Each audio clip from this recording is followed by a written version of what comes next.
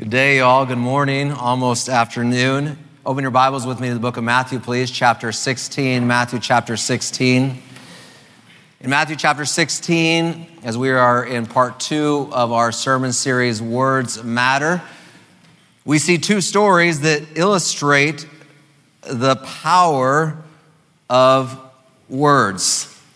Matthew chapter 16 in two stories back to back paints a picture of just how much our words matter for good or for evil. How these two lips and our one tongue can go from good to bad in just a matter of moments. Matthew chapter 16, and I'll begin in verse 13 in part 2 of our series, Words Matter. But before we do that, let's pray again. Lord Jesus, thank you so much for your blessings. Thank you for your grace. We do pray, as we just heard played, that you lead us, Lord. Lead us in this sermon. Lead us in this time together.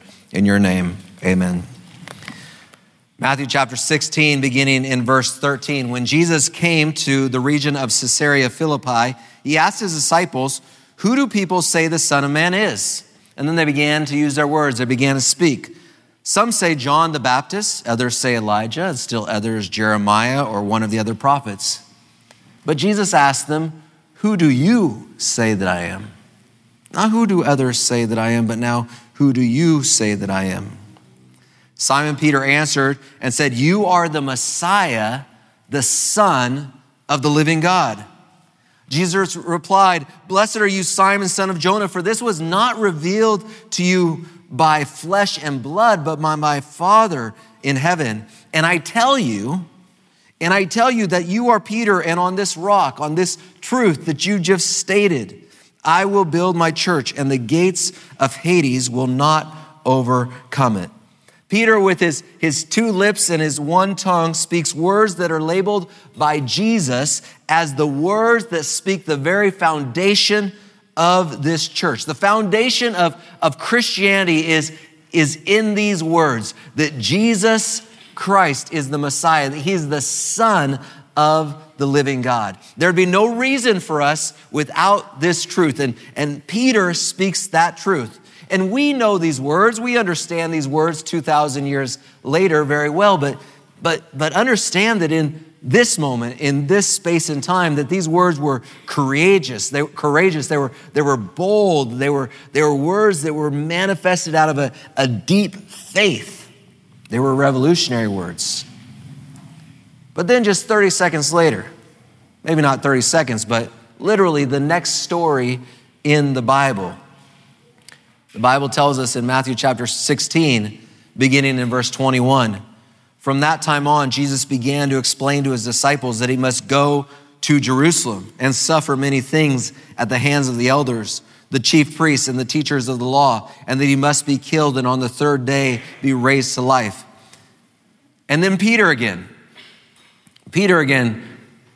begins to use his two lips and his one tongue to speak. And the Bible tells us that Peter began to rebuke Jesus, to scold Jesus, to tell him, "Never, Lord, shall you do this. This shall never happen to you." And then verse 23 of chapter 16, Jesus turns to Peter and says, "Get behind me, Satan. You are a stumbling block to me. You do not have in mind the things that concern God, but merely human concerns." Two stories back to back that illustrate just how much words matter. Proverbs chapter 18 and verse 21 says that the tongue has the power of life and the power of death in it. The tongue, the words we speak, has the power of life and the power of death in it. In Peter's first answer, in his "Who do you say that I am?" he spoke words that spoke to the truth that all life exists in Jesus because of Jesus. And in his second answer, or in his second words, in the second story, in his second words, he spoke words that were words of death. They were words that actually Satan has been trying to convince the universe to believe for ages that God doesn't really love you, that Jesus doesn't really love you, that Jesus didn't really die for you, that that's all just a story, a fable, whatever it may be. Our words matter. There are, of course, neutral words. There are words that we speak that are neutral. If you drive through a Taco Bell, our Taco Bell just up the road, and you order a bean burrito, as long as you don't order too many of them, that's probably neutral words, right? That's okay. Those are neutral words. But there are many words that we speak that are not neutral. Out of the 7,000 words that on average we speak each day, studies show that ladies speak a few more words by around 10,000 a day than men. My wife would tell you, though, not in our home. She will tell you there is a preacher and he talks all the time everywhere. But out of the 7,000 words combined as humanity, we speak on average each day. How many of these words that we speak, how many of the words that you speak, that I speak, are words unto life? Words that would be affirmed by Jesus as foundational words to who he is? And how many of the words that we speak are words unto death that Jesus would say, these don't come from me, but they come from Satan? How many of our words are good and how many of our words are bad? And how do we know which are which? Well, the first thing we have to understand is where actually our words come from. The motivation behind our words. This begins to help us to recognize which words we speak are from God and which words we speak are not from God.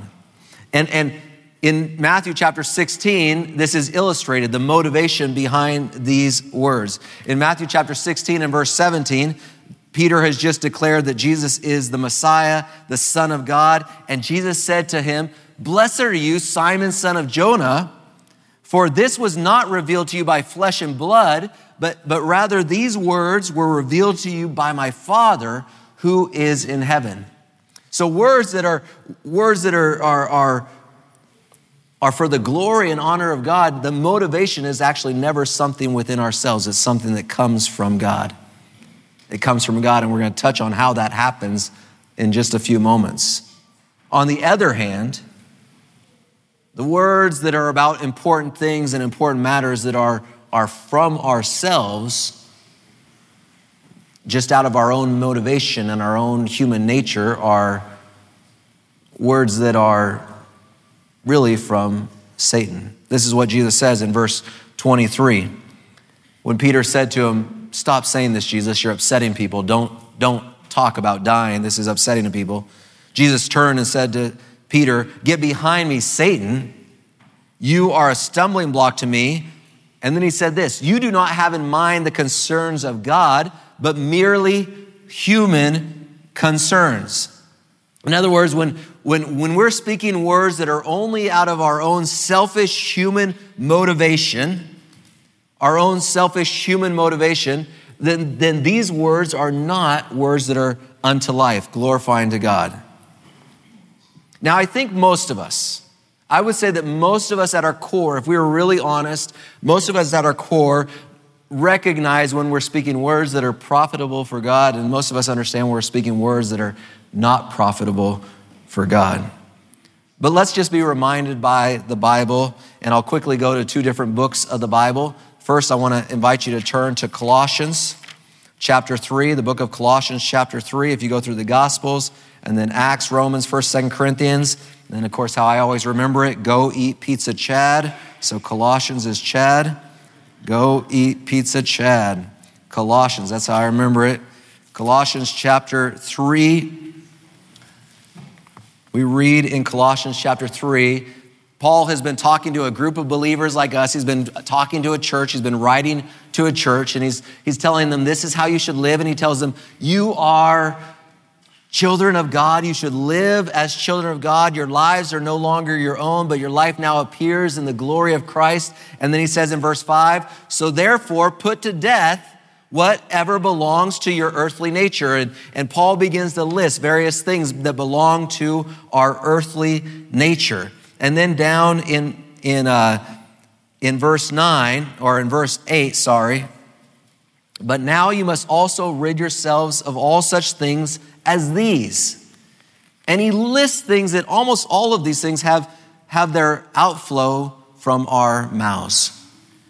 He said, put to death, rid of all yourselves of all such things as these: anger, rage, malice, slander, and filthy language from your lips. Verse 9, do not lie to each other, since you have taken off your old self with its practices and have put on the new self.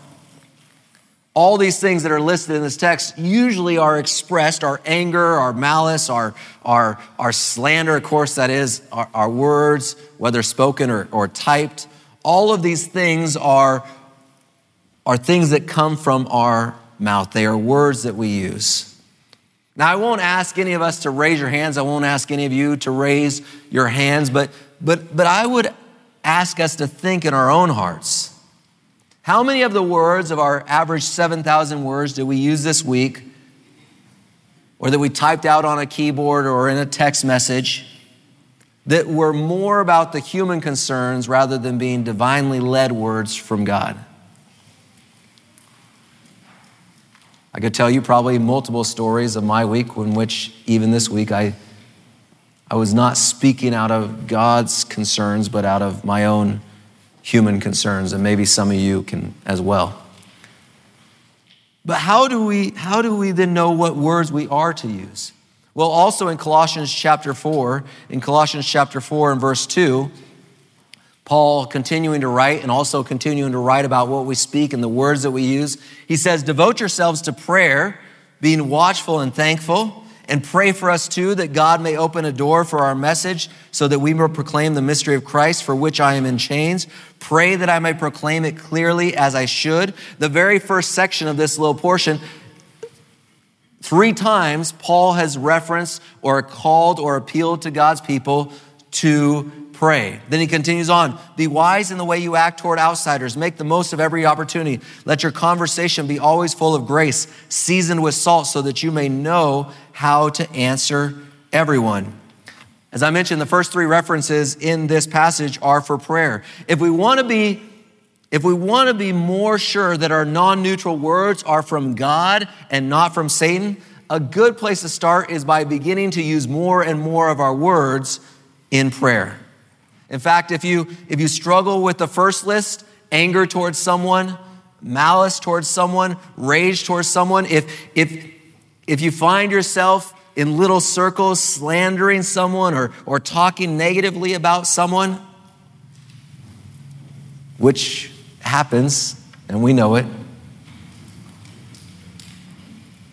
If you find yourself doing these things, if you find yourself struggling with lying, and by the way, lying is very black and white to some people, but lying is actually a lot of nuance to it.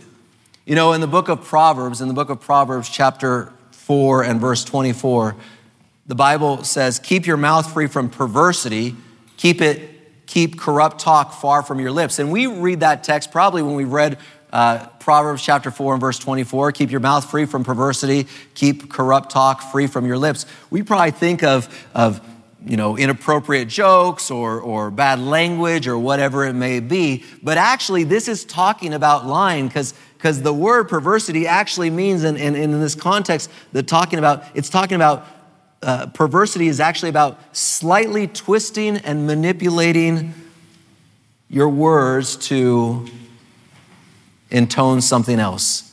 Corrupting the talk is talking about corrupting the conversation with putting a negative point of view onto the conversation. It's a deviation, what is talking about here in Proverbs chapter 4, verse 24, of the truth. To slightly manipulate the truth, to make the truth just a little crooked. Have you ever been telling a story? Have you all ever been telling a story and in order to make yourself sound a little bit better, you've emphasized something a little bit more, and maybe to make someone else that you're not too fond of, you've emphasized their negative a little bit more. Don't nod your heads. We're not going to make them nod their heads either. They may smile or know this knowingly, but we do that, right? We kind of emphasize our part of the story to make us a little better, and we de-emphasize someone else's part of the story to make them a little worse. I was actually in their chaplain's office this last week. Pastor Tim Soper and I were having a conversation, and he was talking to me about something about my sermon last week. I referenced how Jesus, when he was dealing with the woman caught in adultery with her sin, how few words he actually used. How sometimes in addressing people's sin, the best thing we can do is keep our mouths shut and use less words rather than more words. And how Jesus is our example for that. And we were talking about that. And I was telling Pastor Soper that I know sometimes that I just have this huge problem with this. I told him, I will say something like this. I'll say some fact, and then I'll say, my suspicion is that they did this because of, and almost nothing good follows out of it. I'll say, this is what happened, and I'll be like, my suspicion is that they did this because of. Does anyone else ever do that? We say, person A did this, and I suspect they did this because. My guess is that they acted this way because. Look at their kids. I would guess that their kids act this way because. Nothing ever good comes out of this, and we do things like that. That is perverse talk. That is a form of lying, because we're taking a fact and then we're adding something onto it to create another scenario that we don't know if it's true or not. It's a form of lying. How do we deal with this? Well, here in Colossians 4, we're instructed to use words in a specific way, to spend time praying for others, to devote ourselves to prayer and then to pray also for others. Jesus said this in Matthew chapter 5 and verse 44. Remember what Jesus said? If you have someone that is mean to you and you're angry at them, if you have someone that has treated you wrongly and you have rage against them, if there's someone that you're tempted to slander, to talk bad about in another group of people, what does Jesus tell us to do? Love them and pray for those who persecute you. If you have someone that you have these feelings for, how should you talk about them? Jesus says, talk about them to me. Pray for them. Pray for them.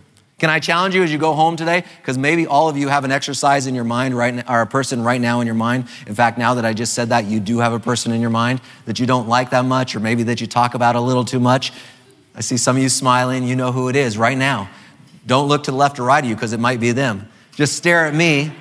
For some of you, it might be me. That's okay. You can stare at me. But what if you went home today and you just prayed, Jesus, help me to love them.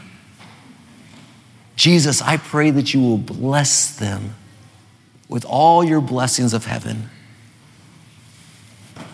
It becomes much harder to be negative and to talk negative about someone to someone else when you are praying for God's blessing upon them, that you're praying for God to give you love for them. Pause to pray. Do that this afternoon. Just do that. Write down that name this afternoon and pray for that person. Then continuing on in this, it says, pray that I may proclaim it clearly as I should. And also then he says, be wise in the way you act toward outsiders. What does he mean here? He's talking about actually the words we speak. Make the most of every opportunity. Let your conversation, so that's all the conversations we have, our conversations be always full of grace, seasoned with salt, so that you may know how to answer everyone. What is Paul saying here? First he says, hey, here's a good way to use your words, pray. And then he said, here's another good way to use your words, witness. Take opportunity to share with people about grace and about the goodness of God and about the love of Jesus. I want to tell you something, that if we were more inclined to do that, there'd be less time for us to use our words in a negative way. In fact, I don't have it in my sermon notes, but I thought about it during first service. I thought about this statement by Ellen White in which she said, if all of us were more engaged in sharing Jesus with others and caring more about the lost, she says this, all backbiting, all selfishness, all striving for power, all jealousies would cease. Imagine being a part of a church where you never wondered if someone was talking negative about you. Imagine being a part of a church where you knew that only words of affirmation were being spoke when you weren't around. Man, wouldn't that change the whole dynamic of the Christian community? Well, how do we do that? Well, we pray, but then we talk to other people about Jesus. If I'm talking to other people about Jesus, I have a lot less time to use any of those words to talk about you or you to talk about me. Let your conversation be always full of grace, seasoned with salt, so that you may know how to answer everyone. But it is not just more good words and less bad words. In fact, here's the thing, folks. The Bible actually takes it to a whole entirely higher level. So I'm not saying here, decrease the amount of bad things that you say and try to increase I'm not asking you to try to figure out how to shift the scales so that you're more good and less bad.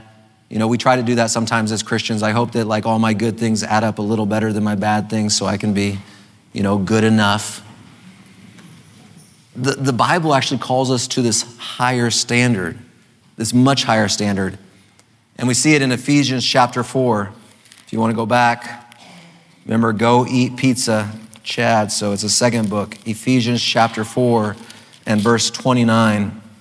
Ephesians chapter 4 and verse 29.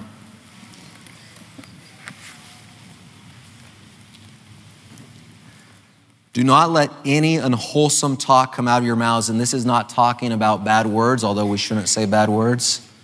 Do not let any unwholesome talk come out of your mouth. This is not talking about inappropriate jokes. Of course, we shouldn't make inappropriate jokes.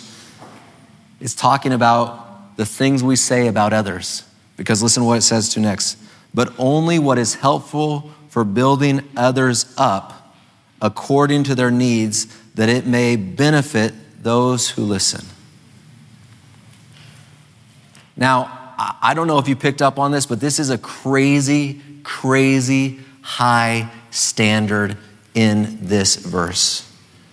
There's two words. There are two very, very difficult words for me as a person. As a flawed, very sinful person, there are two difficult words in this passage. I don't know if you picked up on them. The two words are any and only. Any and only. These emphases don't give us a lot of room. It doesn't say talk less bad about people and try to increase the more good that you talk about people. I know English teachers, that was really poor English, but I don't think that's a sin in the Bible. I've never read that proper English. But it says, don't let any words that don't build others up come out of your mouth. And only speak words that build others up come out of your mouth. Those two words don't give us a moment to say, hey, as I mentioned last week, I just needed to vent after we talked to someone about someone else who can't even help resolve the situation. Those two words don't give us room to yell at our kids and then later say, well, if you had just obeyed me in the first place, I wouldn't have had to yell at you. They don't give us room to say to our kids, well, I yelled at you because I was tired, and you got to understand when an adult's tired, sometimes we get a short fuse, and if you just help me out when I'm tired, these are my things. You don't get to use these things, okay? You use your own words of bad, but the any and the only of Ephesians 4:29 don't give us room for these phrases to excuse our words, to excuse our times when we don't build others up and benefit those listening to us speak. Brothers, these words make it a very high measure, a very high standard. It's not about tipping the scales. It's about Christians not using any words that tear down anybody and only using words that elevate people and lift people up and lift up the cause of God. There's not an in-between ground there. Any, only, period. But as we see from Peter, In one moment, we can be out of our heart speaking words that are the foundation of faith, and in the next story, be speaking words that Jesus says those words are from Satan. And yet, just because there's that example in the Bible doesn't give me an excuse to say, well, see, it's in the Bible, so God doesn't really expect me to live by this. The Bible it calls all of us to live by the standards of Scripture. Romans chapter 6, verse 6, at the end of that verse tells us this. Romans chapter 6 and verse 6, it says, do not offer any part of yourself. So that means our lips, our tongues, our fingers as we're typing. Do not offer any part of yourself to sin as an instrument of wickedness. No part of ourselves should be offered as an instrument of wickedness. That includes our lips and our tongue and what flows out of us, our words. In Ephesians 4:29, don't say any of this, only say this. Any and only are difficult words for me, a flawed, sinful, struggling human being. But here's what I've learned. Whenever I run into hard things in the Bible to say this is the standard, and I look at my life and I know that I can't live up to that standard, there's only one thing I know to do. There's only one thing that we can do. When we run into these things, this is how you should live, and we know that we're not living there. There's only one thing that we can do, and that one thing is to say, Jesus, I need you. I cannot do this. That is the gospel. I need you. I cannot do this. Jesus, I don't want to just tip the scales by my own power. Jesus, I want to be completely yours. I need you. And we pray, Jesus, come into my heart today. Come into my heart today. And here's what I want you to take home. And here's what I want all of you to take home. I don't want you to take home this idea, okay, I'm going to try to say less of this and I'm going to try to say more of that, because you and we will fail. What I want you to take home with you today is, Jesus, be more in my heart today than you were yesterday. Jesus, be more in my heart today than you were yesterday. Be more in my heart this week than you were last week. That is the only way those scales tip. That is the only way we can live by those any and only principles. Proverbs chapter 4 verse 23 says, guard your heart, because out of your heart flows everything in your life. Everything in your life flows out of what is in your heart. Jesus in Luke chapter 6 and verse 45 told us that for the mouth speaks out of the overflow of the heart. Why do I say what I say? It all comes down, folks. This is the truth. When we attack someone else, when we backbite, when we slander, when we act in anger, when we're critical unnecessarily, when we're critical to folks that have nothing to do with the situation, it all comes down to what is in our heart. And Jesus said to Peter, the words that you speak that glorify me are about your heart right now being in tune with God in heaven. And the words that you speak that are based on your own motives and your own selfishness of man, those words are from Satan. And your heart is lending some time to him. There's not an in-between. You ordering that burrito at Taco Bell might be an in-between, but anything of significance that you say is either from God or it's from Satan. And the only way to have it be from God is to every day say, Jesus, come into my heart. I need you, God, to work through Jesus, through the power of the Holy Spirit, to cleanse me.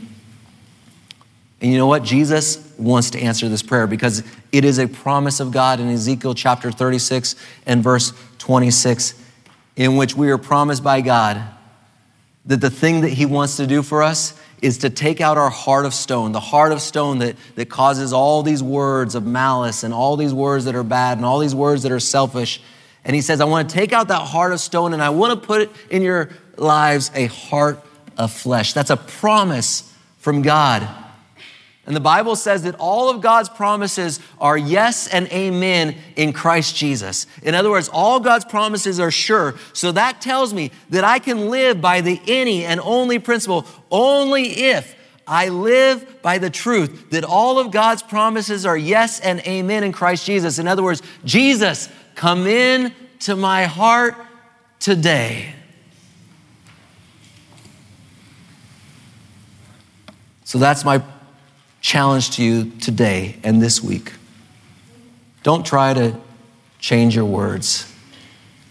Don't try to outdo your bad with a little bit extra good. Have you ever done that? Sometimes I sin and I think like, oh, I better do an extra good thing. Am I the only one that ever does that? But simply say, Jesus, into my heart. Lord Jesus, come into our hearts, I pray, and change us, that we may reflect you in this world. By the way we talk about those outside of our church, by the way we talk about those inside our church, by the way we pray with passion for this church family, we pray for those that are beyond our walls. By the way we share Jesus, your love and your grace and your mercy with others. Lord, may those words occupy our conversations, and may you be glorified. Not because we are powerful or great, but because every day we recognize that we can only live by the any and only principle. As we say, Jesus, live in me, live in us, and work through us and speak through us. This I ask and pray, and I trust that your answer is yes and amen through your power and your blood. Amen.